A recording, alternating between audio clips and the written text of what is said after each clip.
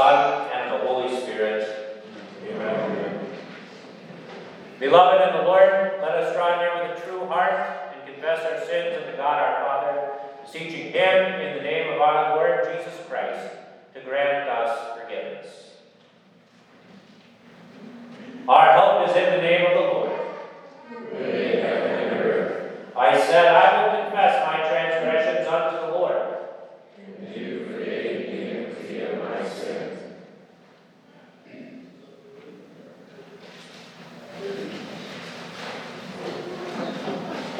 O Almighty God, merciful Father, I, a poor miserable sinner, confess unto you all my sins and iniquities, with which I have ever offended you, and justly deserve your temporal and eternal punishment. But I am heartily sorry for them, and sincerely repent of them. And I pray you of your boundless mercy, and for the sake of the holy, innocent, bitter sufferings and death of your beloved Son, Jesus Christ, to be gracious and merciful to me, a poor sinful being. Upon this your confession, I, by virtue of my office as a called and ordained servant of the Word, announce the grace of God unto all of you, in the stead of, by the command of my Lord Jesus Christ, forgive you all your sins, in the name of the Father, and of the Son, and of the Holy Spirit. Amen.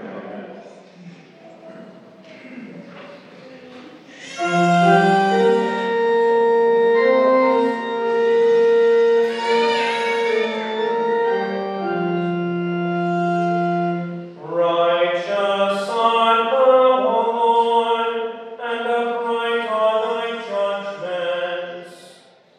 Deal with thy servant according to thy mercy.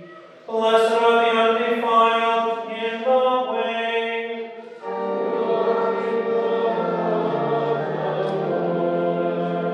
Blessed are they that keep his testimonies.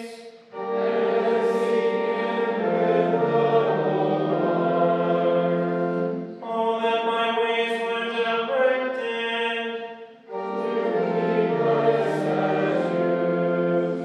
Then shall I not be ashamed.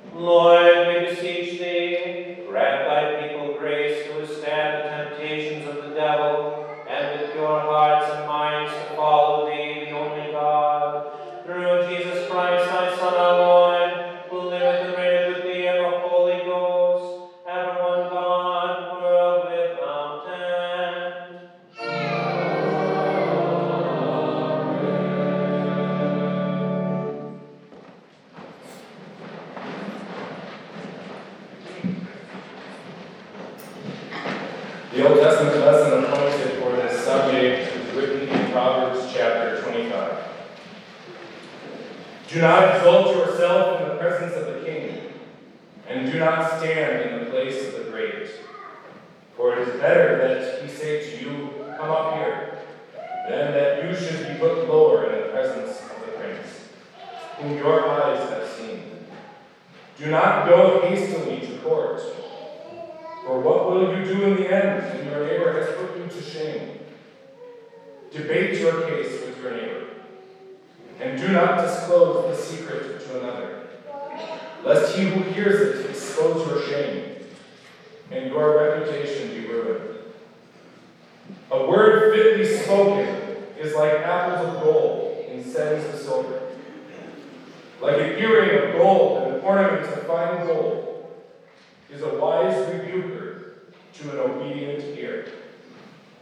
Like the cold of snow in time of harvest is a faithful messenger to those who send him, for he refreshes the soul of his masters. Whoever falsely boasts of giving is like clouds and wind without rain. This is the word of the Lord. Thanks be to God.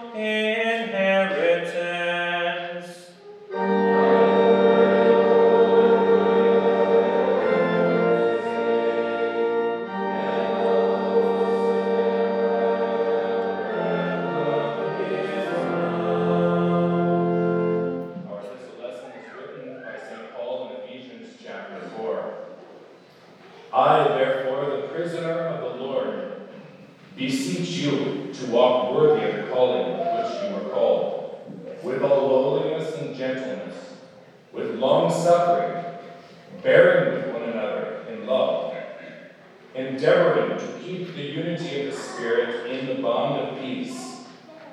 There is one body and one Spirit, just as you were called in one hope of your calling, one Lord, one faith, one baptism, one God and Father of all, who is above all and through all and in you all.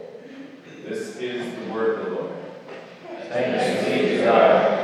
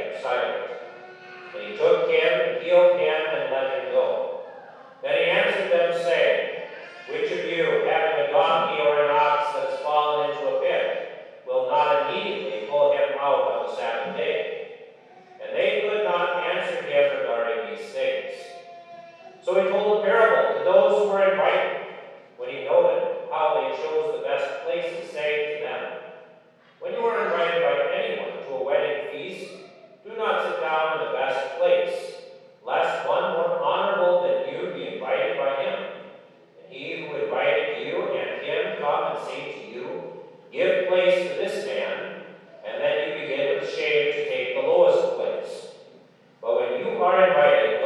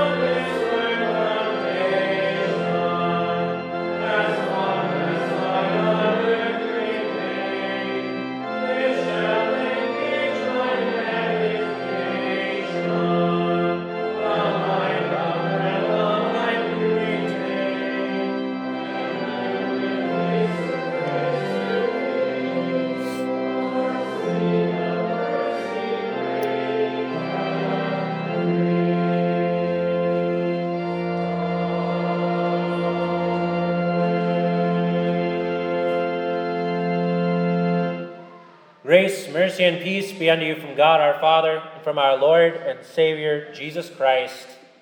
Amen. How do we Christians view the Sabbath? Well, we go back to the Catechism. Remember the Sabbath day to keep it holy, or thou shalt sanctify the holy day. What this teaches us is that the third commandment still stands and is applicable to Christians today. Leads us to our next question. How is the Sabbath applicable today? Well, the external commands of worship on Saturday, a total cessation of work, and the like belong to the ceremonial law.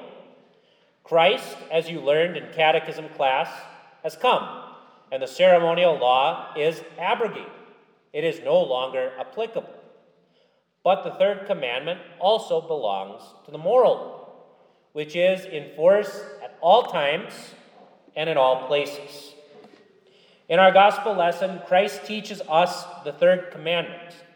Today, we learn that the Sabbath of God is opposed to the selfishness of man. In order to discuss that, we will talk about three different things. First, what is the Sabbath of God? Second, the selfishness of the Pharisees and their guests. And finally, the application thereof. What is the Sabbath of God?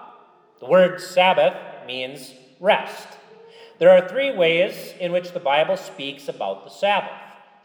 First, the Bible speaks about the temporal or this world Sabbath. The first time outside of Genesis 2 that the Sabbath shows up is in Exodus 16. In Exodus chapter 16, we hear about the manna, the bread from heaven. And on Friday, the people were commanded by God through Moses to gather twice as much manna and to prepare it for consumption. The reason for this is that there would be no manna to be found on the Sabbath day. This was a test. It was a test to see if the people would trust in God and keep his commandments and his laws. But there were other temporal Sabbaths besides the weekly Sabbath. Every 7 years, the land of Israel was supposed to have a Sabbath. That meant that the land was not worked. It lay fallow and untended. And the Great Jubilee happened every 49 years, 7 years times 7.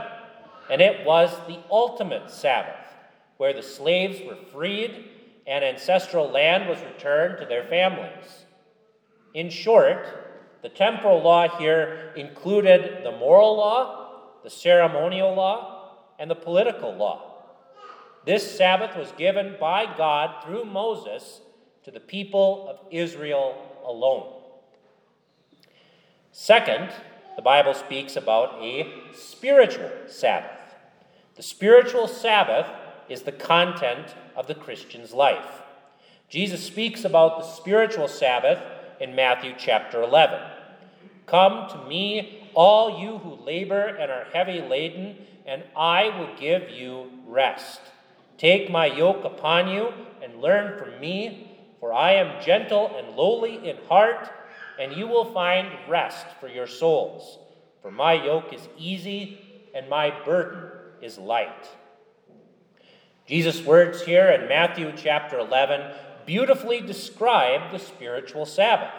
This is the Christian's life.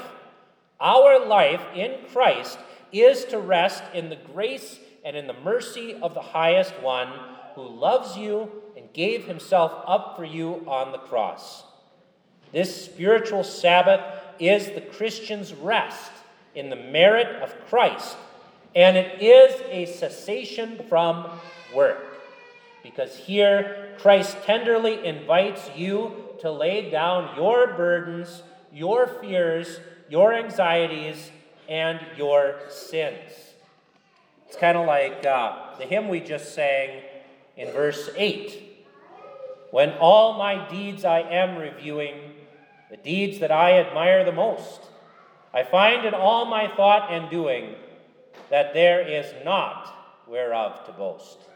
Yet this sweet comfort shall abide in mercy I can still confide.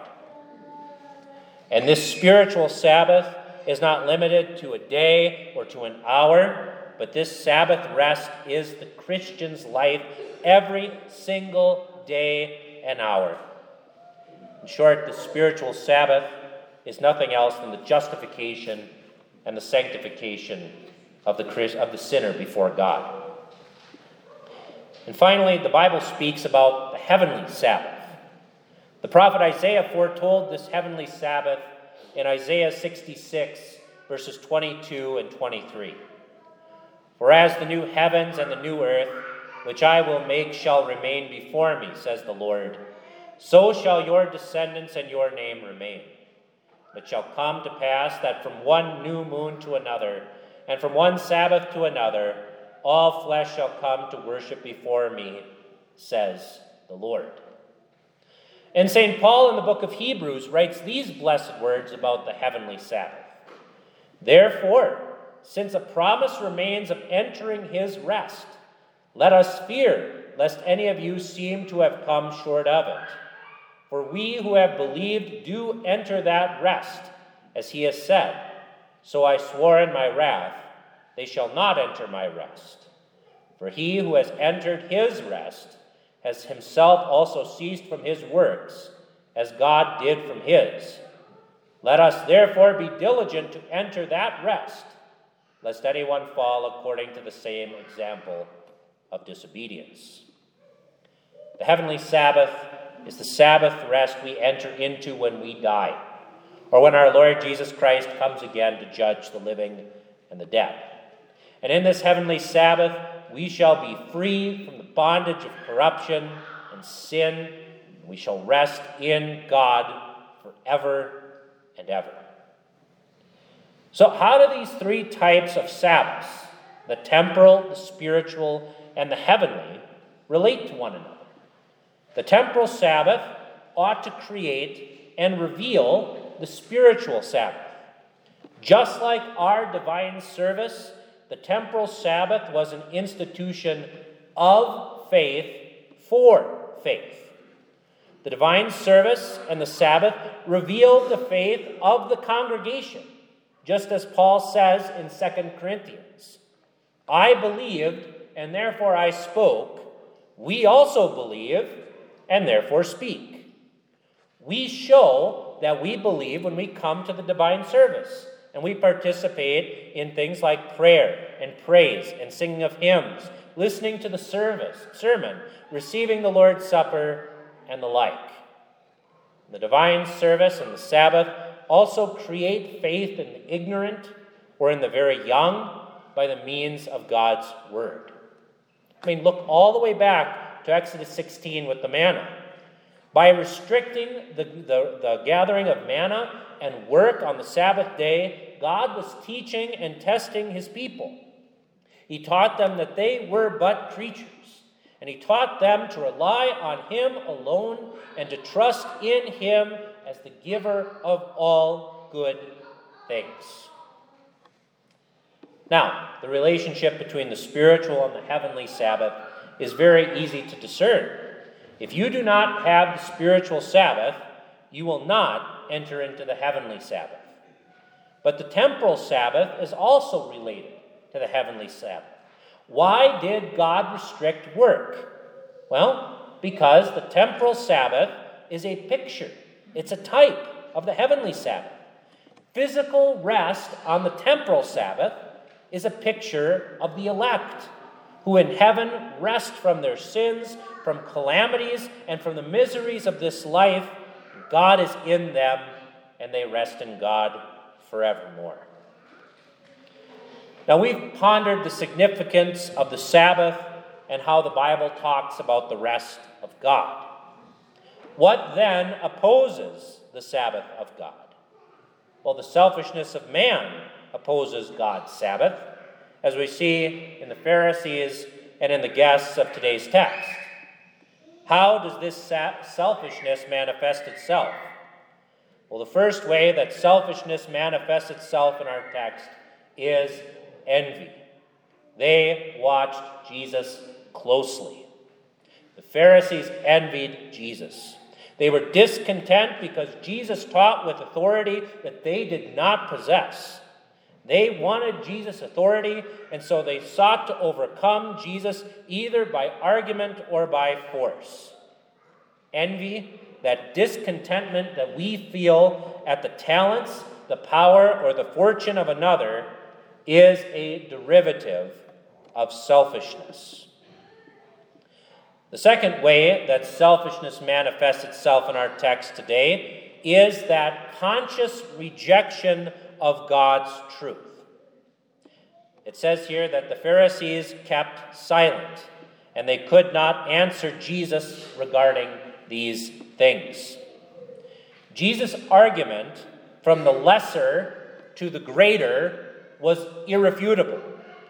Which of you, having a donkey or an ox that has fallen into a pit, will not immediately pull him out on the Sabbath day?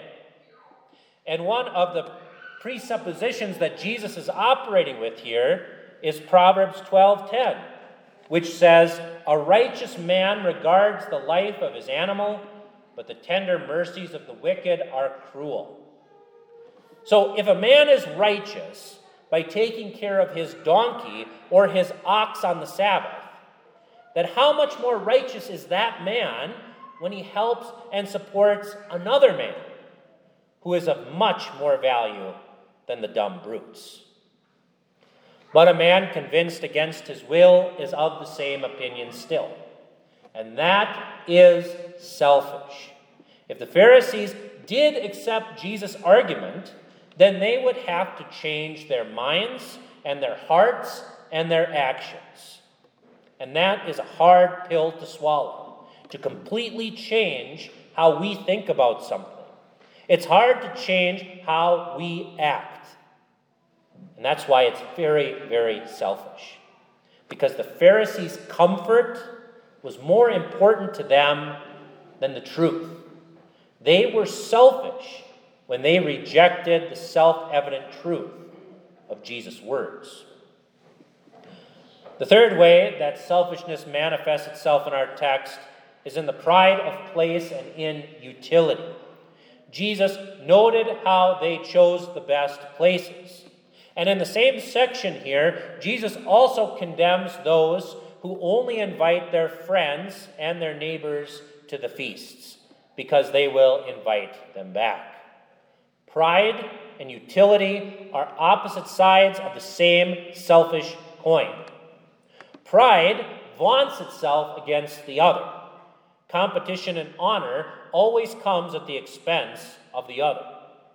Utility, on the other hand, extends the hand to those who can and will help and who will support me in return. Although they are opposites, these two reactions spring from the same worldview.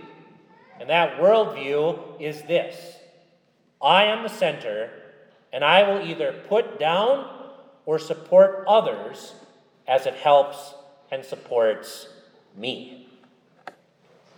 And Jesus combats this selfishness with very pragmatic examples. When he speaks to pride, he says, "Do not sit down in the best place." When he speaks to utility, he says, "But when you give a feast, invite the poor, the maimed, the lame, the blind."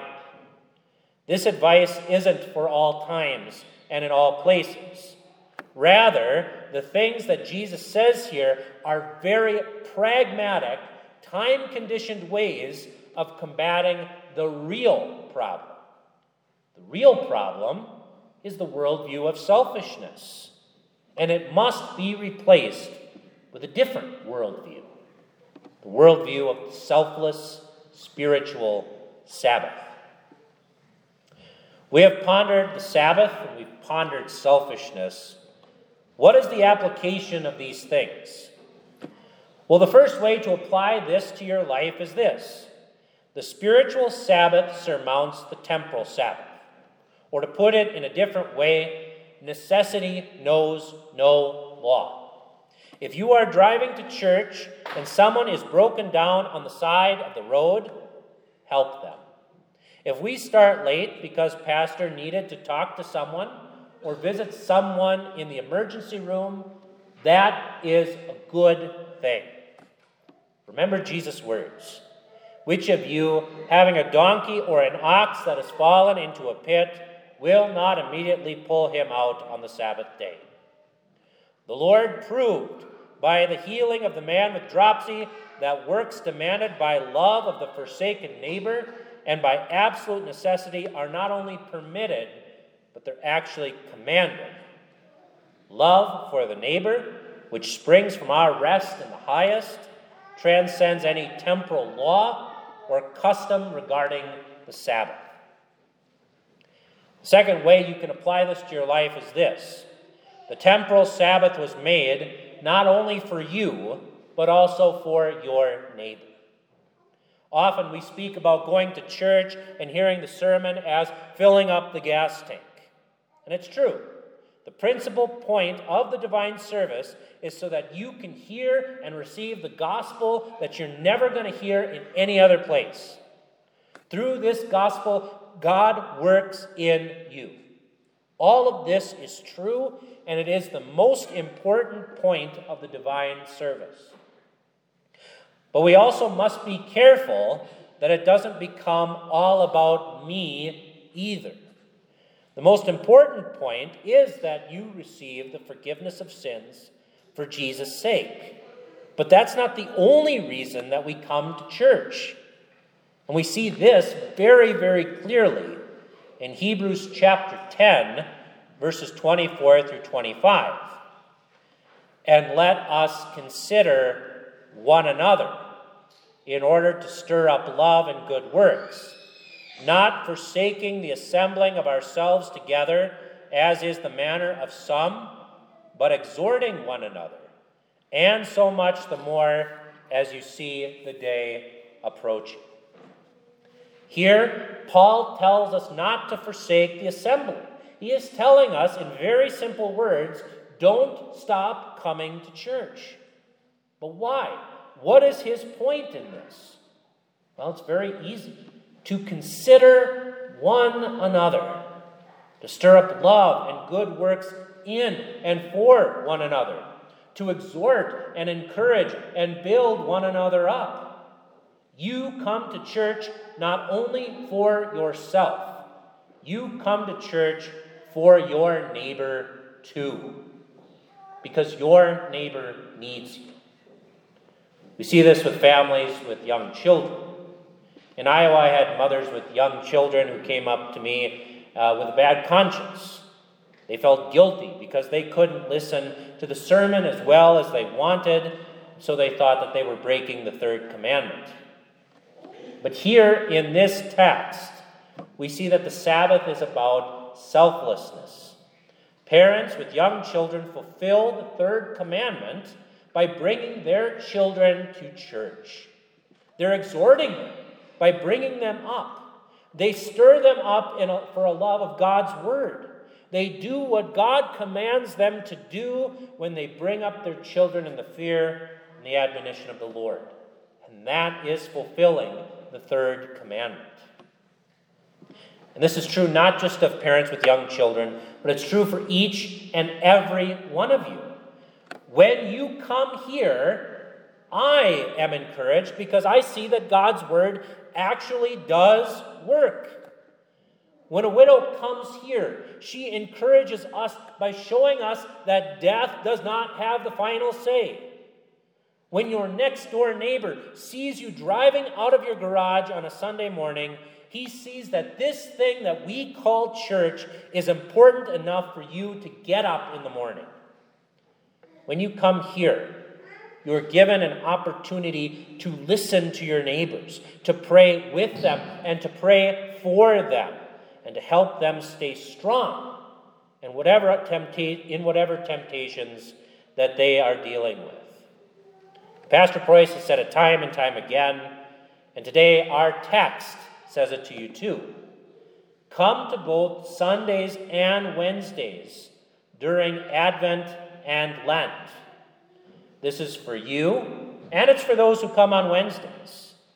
I mean, the cool thing, the most important thing, is that you get to hear more of God's word, which is the main reason. But the other reason is also very important. Be with your neighbor here in church. Know him. Love him. Pray for him. Learn his struggles, his joys, and his temptations. And help him with God's word. Because the Sabbath was made for you, and it was made for your neighbor.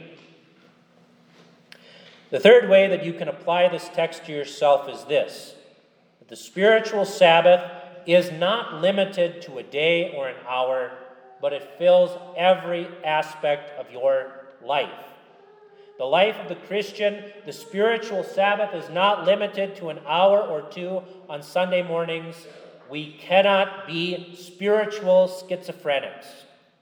There is no part of our lives, there is no part of our jobs, there is no part of our speech, there is no part of our souls that is not claimed by our Lord Jesus Christ. Nor is there any part of our lives or minds or souls that do not rest in his mercy and in his merits. This is why Jesus speaks not just of the temporal Sabbath, but he also speaks today about honor, and he speaks about feasts. God actually does care about who you invite to your parties, because it reveals something about your heart. God actually does care about your ambitions, because they could be rooted in selfishness. Every part of your life belongs to Christ, your Lord. And may the Holy Spirit bring every aspect of our lives in captivity to Christ. The Sabbath of God is opposed to the selfishness of man. And selfishness is our default position. In that way, we are no different from the Pharisees or from the other guests. The Sabbath of God brings a cessation to our works of selfishness. We no longer have to justify ourselves to society, to our bosses, to ourselves, or even to God.